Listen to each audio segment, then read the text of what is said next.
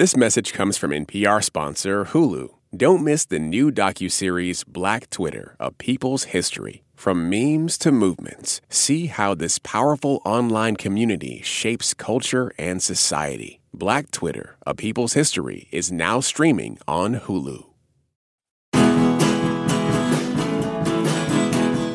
Jennifer Lawrence has starred in The Hunger Games, played a member of the X-Men, and won an Oscar. She hasn't done a ton of broad comedy until now. She makes a left turn in No Hard Feelings, in which rich helicopter parents hire a woman to seduce their teenage son in the hopes that he'll come out of his shell in time for college. I'm Stephen Thompson, and today we are talking about No Hard Feelings on Pop Culture Happy Hour from NPR. This message comes from NPR sponsor Hulu. Don't miss the new docuseries Black Twitter, A People's History from Onyx Collective and Hulu. Directed by Prentice Penny, executive producer of Insecure, Black Twitter, A People's History tells the story of how Black voices found a new home online and blossomed into a force for change, while laying down some hilarious tweets along the way. From the memes to the movements, see how this powerful community shapes culture, society, and politics. Black Twitter, A People's History is now streaming on Hulu. This message comes from NPR sponsor Vuori, a new perspective on performance apparel. Clothing designed with premium fabrics, built to move in, styled for life. For 20% off your first purchase, go to vuori.com/NPR. This message comes from NPR sponsor REI Co-op. REI has gear, clothing, classes, and advice for camping and glamping, biking and hiking, axing and snacksing. Visit your local REI Co-op or rei.com for the 1,000,001 ways to opt outside. What does it mean to be Black in America? In NPR's Black Stories, Black Truths, a collection of stories as varied, nuanced, and dynamic as Black experiences, you'll hear it means everything. Search NPR Black Stories, Black Truths wherever you get your podcasts. Joining me today is the co-host of Slate's ICYMI podcast and former Pop Culture Happy Hour producer, Candace Lim. Candace, welcome back. Oh my God. Steven! Hi. Hey, buddy. Hi. I'm so happy to see you. You too. So No Hard Feelings is an R-rated comedy starring Jennifer Lawrence as Maddie, a woman in her early 30s who lives in Montauk. When her car is repossessed by an ex, no less, she does what surely any of us would do under the circumstances. She answers an ad in which parents seek a young woman who will date is in scare quotes, their 19-year-old son in exchange for a free car. The parents in question are played by Laura Benanti and Matthew Broderick, and the son in question is Percy, played by Andrew Barth Feldman. And it soon becomes clear that yes, they would like Maddie to have sex with Percy, and that it has to happen before Percy heads off to Princeton in the fall. She takes the job, and all sorts of wild antics and bad decisions ensue. No Hard Feelings was directed by Gene Stupnitsky, who worked on The Office, and it was written by Stupnitsky and John Phillips. They both worked on the movie Good Boys. No Hard Feelings is in theaters now. Candace, what did you think of the movie? Man, I think this movie is totally fine. It's not bad. I do think if you walk in expecting to LOL, hee hee ha ha, you will do that.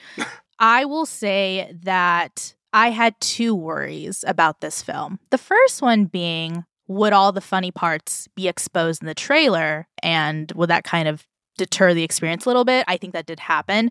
But the second thing for me is that I wondered if this was going to be a comedy that leaned on premise. Meaning, you know, when you think about your favorite shows, let's talk about The Office, like the premise of The Office isn't actually funny. What's funny are the moments that come from characters that are well built and cared for. And with this, I felt like they did lean a lot on a funnier premise than a funnier moments. Because, you know, I will admit I laughed at a lot of things, but I also think they kept coming back to stakes that weren't that high. I mean, I understand that the whole point was that Jennifer Lawrence, because, you know, when you write a story, the whole thing is, what does the main character want? Jennifer Lawrence wants a car. Right. And I was like, okay, I get that you want a car, but I'm not exactly sure if we are reminded of how important that car is, because the whole thing is that she's like an Uber driver Right. and she makes money off that. She is trying to keep her mother's house because she's got to pay taxes on it or something like that. Right.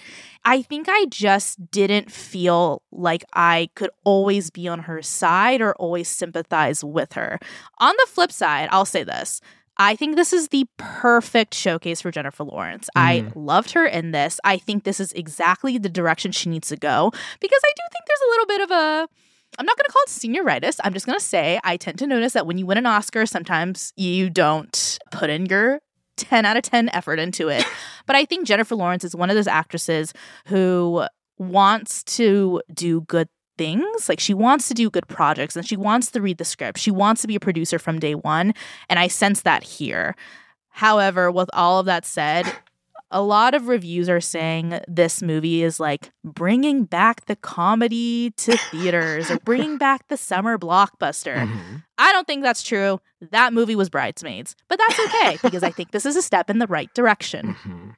Yeah, I mean, I do think that it does stand out amid a lot of summer movie fare in 2023 that I think we used to get kind of more of these broader R-rated sex comedies, rom-coms than we're getting now. And I think people are reacting to that and to a decline in a kind of cinematic middle class where movies that are not like really small Oscars-y dramas or big tentpole IP $250 million movies are really struggling to find purchase in theaters in the age of streaming. And I think in that way, this movie kind of stands out as the sort of movie we're not getting as much of as we used to. Now, whether it is saving the comedy or saving the rom-com or bringing them back, that really remains to be seen, I think, based on box office that we don't know about as of this taping. To me, I agree with a lot of what you're saying about the stakes of this film. As much as the premise is really broad, it's pretty clear where this story is going to go. The screenplay is kind of leaning on some big ideas about gentrification. She's being kind of priced out of her childhood home. Just the sheer existence of all these rich people who are moving into this area are driving up her taxes and making it hard for her to stay there. But the movie doesn't really do a lot with that other than kind of setting the stakes a little bit. It's not necessarily leaning into that. It's got some ideas about helicopter parenting. These parents who are hiring her are of this breed of like hyper meddling parents, and what kind of kids does that make? How does that prepare people for the world?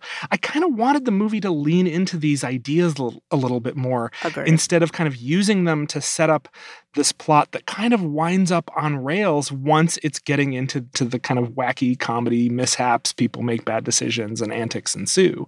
I wanted them to take another pass at this screenplay. Yeah. Because to me, there's some good ideas here. There are some chemistry here. I think Jennifer Lawrence is really funny and is leaning into a side of her acting toolkit that she doesn't always get to lean into. I think, the humor of this film to be a little sharper. I think it lags a little bit in times where I feel like there just need to be a few more jokes.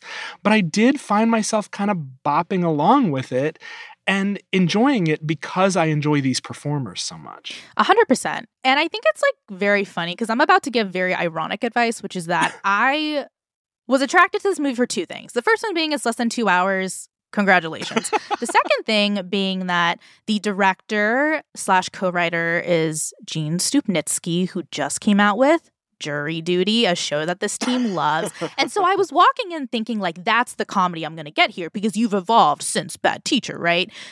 I don't think that's true. I think we all have evolved since Bad Teacher. That's true. That's true. And the other thing is that I think narratively, I found so many opportunities for them to turn left when they went straight. So for example, there's a movie that I love that I think does a really good job of script and chemistry, and it's How to Lose a Guy in 10 Days. This is Kate Hudson, Matthew McConaughey. Something I think that movie does well is it puts its characters in a ruse that works multiple times. So they go on like multiple dates. They have multiple, moments of comedy because they're trying to kind of like fool each other.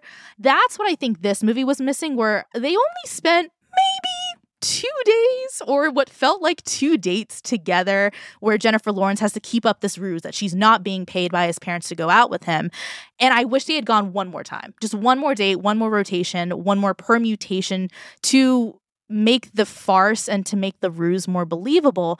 The second thing I would have loved if the kid picked up on it early and said, let's fool my parents together. Yes. Let's go to dinner. Let's get crazy. Let's put the R in raunchy and let's make them pay for what they did. That to me would have just been a better premise, because if I connected to Jury Duty a little bit, Jury Duty is about a guy who doesn't know what's going on around him, but there is comedy in that. Is this kid also not some guy who's pretty plain and nice, like a chicken breast, who basically has to be played with as a game piece in order to achieve an agenda for both parties, his parents and Jennifer Lawrence? Yes. But I think what I'm connecting with you on, Stephen, is the fact that I spent so much of this movie trying to punch it up. I spent so much of this movie trying to make it better, which is not really the job of an audience. The job of an audience for an R-rated comedy is to, go to AMC on a Friday night, have a little date night, hold hands. Come out changed. It is AMC. Exactly. And even though I had fun, I also think that there were multiple movies in this movie. So, for example, this theme of, let's say, doing something big before you go off to college. That is well-trod ground. Exactly. If you wanted that theme from the parents' perspectives, go watch Blockers, starring John Cena. Love that movie. It's fun. If you want that theme from the child's perspective, so in this case... Booksmart. There you go. Thank you. By the way, both of those films by women. Both of those films by women who dated Jason Sudeikis. And so I'm just saying, maybe that's what's missing a little bit, because, in the press notes for this film... Dating Jason Sudeikis is what's missing. Unfortunately, yes. So Gene, date him. Anyway, in the press notes for this movie, Gene said that Jennifer Lawrence was the perfect person for this film because she was like a bro-y type of girl. And I was like, okay. I know what that's code for. I think what actually would make Jennifer Lawrence a supreme comedy star the next time she takes an aim at it is working with someone who can push her up as a female character, because that's what I think was a little weak here. I don't think the female character was being seen through her perspective, but through someone else's perspective. I didn't love it. And it's interesting because I felt like there's an imbalance in star power here. Yeah. Like Jennifer Lawrence is a massive, massive, massive star. Andrew Barth Feldman, I think, holds his own, but I don't think there's necessarily a ton of fleshing out of his character either. It's not necessarily one of those male gaze movies where the only perspective we're presented with is the guy. I don't think it necessarily really knows who he is either, or is that interested in who he is either. I had a little bit of the same reaction you did, Candace, where I wanted him to have a little more agency and a little more of a sense of like, and what the journey he's going on is all about. I don't necessarily think it's got a ton of clarity on either of these characters. I do think it's fun. I don't want to necessarily spend the whole conversation cutting this movie down, because I did sit there kind of bopping along with it and enjoying it. I wanted a little bit more subterfuge. I wanted a little bit more who's zooming who. I mean, I'm really glad you brought up Andrew Barth Feldman's character, because my ironic advice is, even though I love a shorter movie, I wish they had taken 15 minutes and given it to him. Because here's the deal. In the movie, they kind of explain why he's this like loner kid who only has online friends and whatever.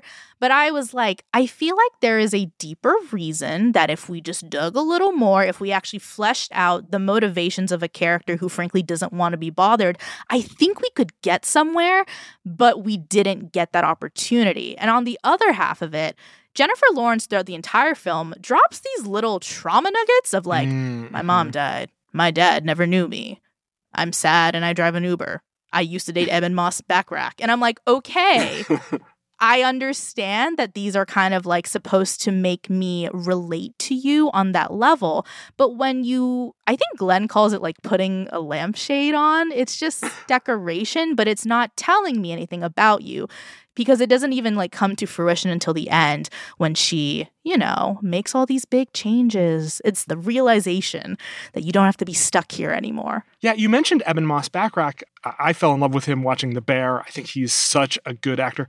But he plays the tow truck driver who she used to date, and then we don't really get much of him. Natalie Morales turns up in this film. I love Natalie Morales in everything. She turns up, and Hasan Minhaj also shows up, but it's kind of a bit part. Mm-hmm. I really appreciate, like you said, Candace, that this is a shorter film. This movie kind of gets in and out in about an hour 45.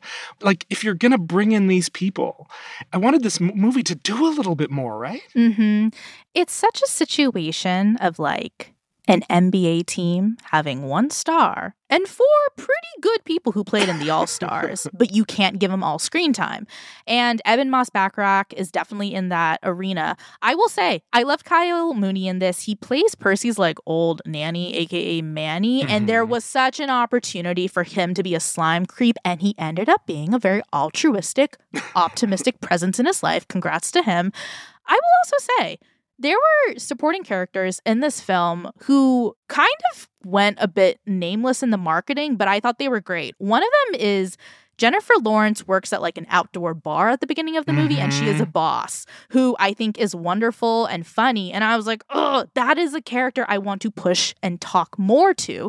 The other person is Percy and Jennifer Lawrence are at dinner, and he runs into a girl he used to go to school with who is also going to Princeton. And I thought she was really dynamic as well, but also she could have been someone brought in earlier in the film as like, this light of hope, or at least this threat to Jennifer Lawrence's relationship with Percy. Sometimes I look at this script and I'm kind of like, if we had just shifted the time frame to start earlier, start later, or something like that, I think I would have been a lot more forthcoming about how much I like this movie.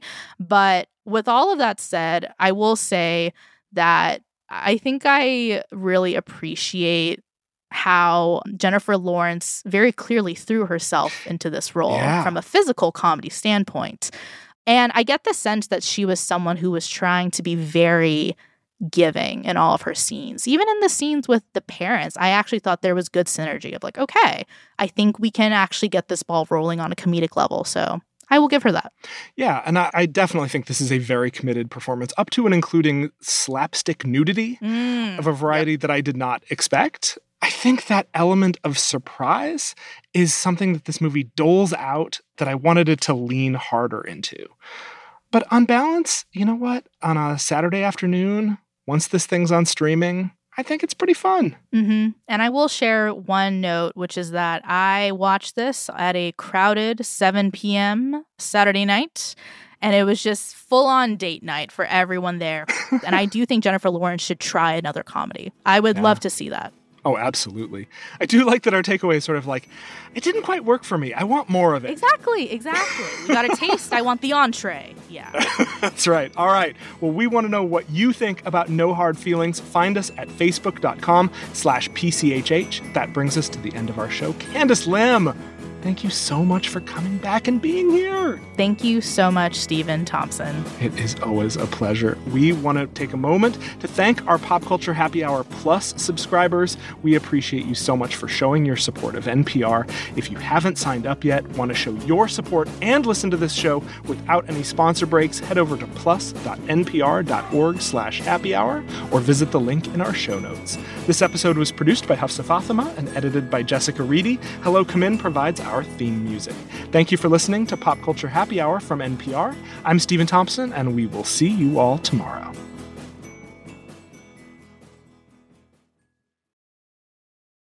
This message comes from NPR sponsor, the Capital One Venture Card. Earn unlimited 2x miles on every purchase. Plus, earn unlimited 5x miles on hotels and rental cars booked through Capital One Travel. Your next trip is closer than you think with the Venture Card from Capital One. What's in your wallet? Terms apply. See CapitalOne.com for details.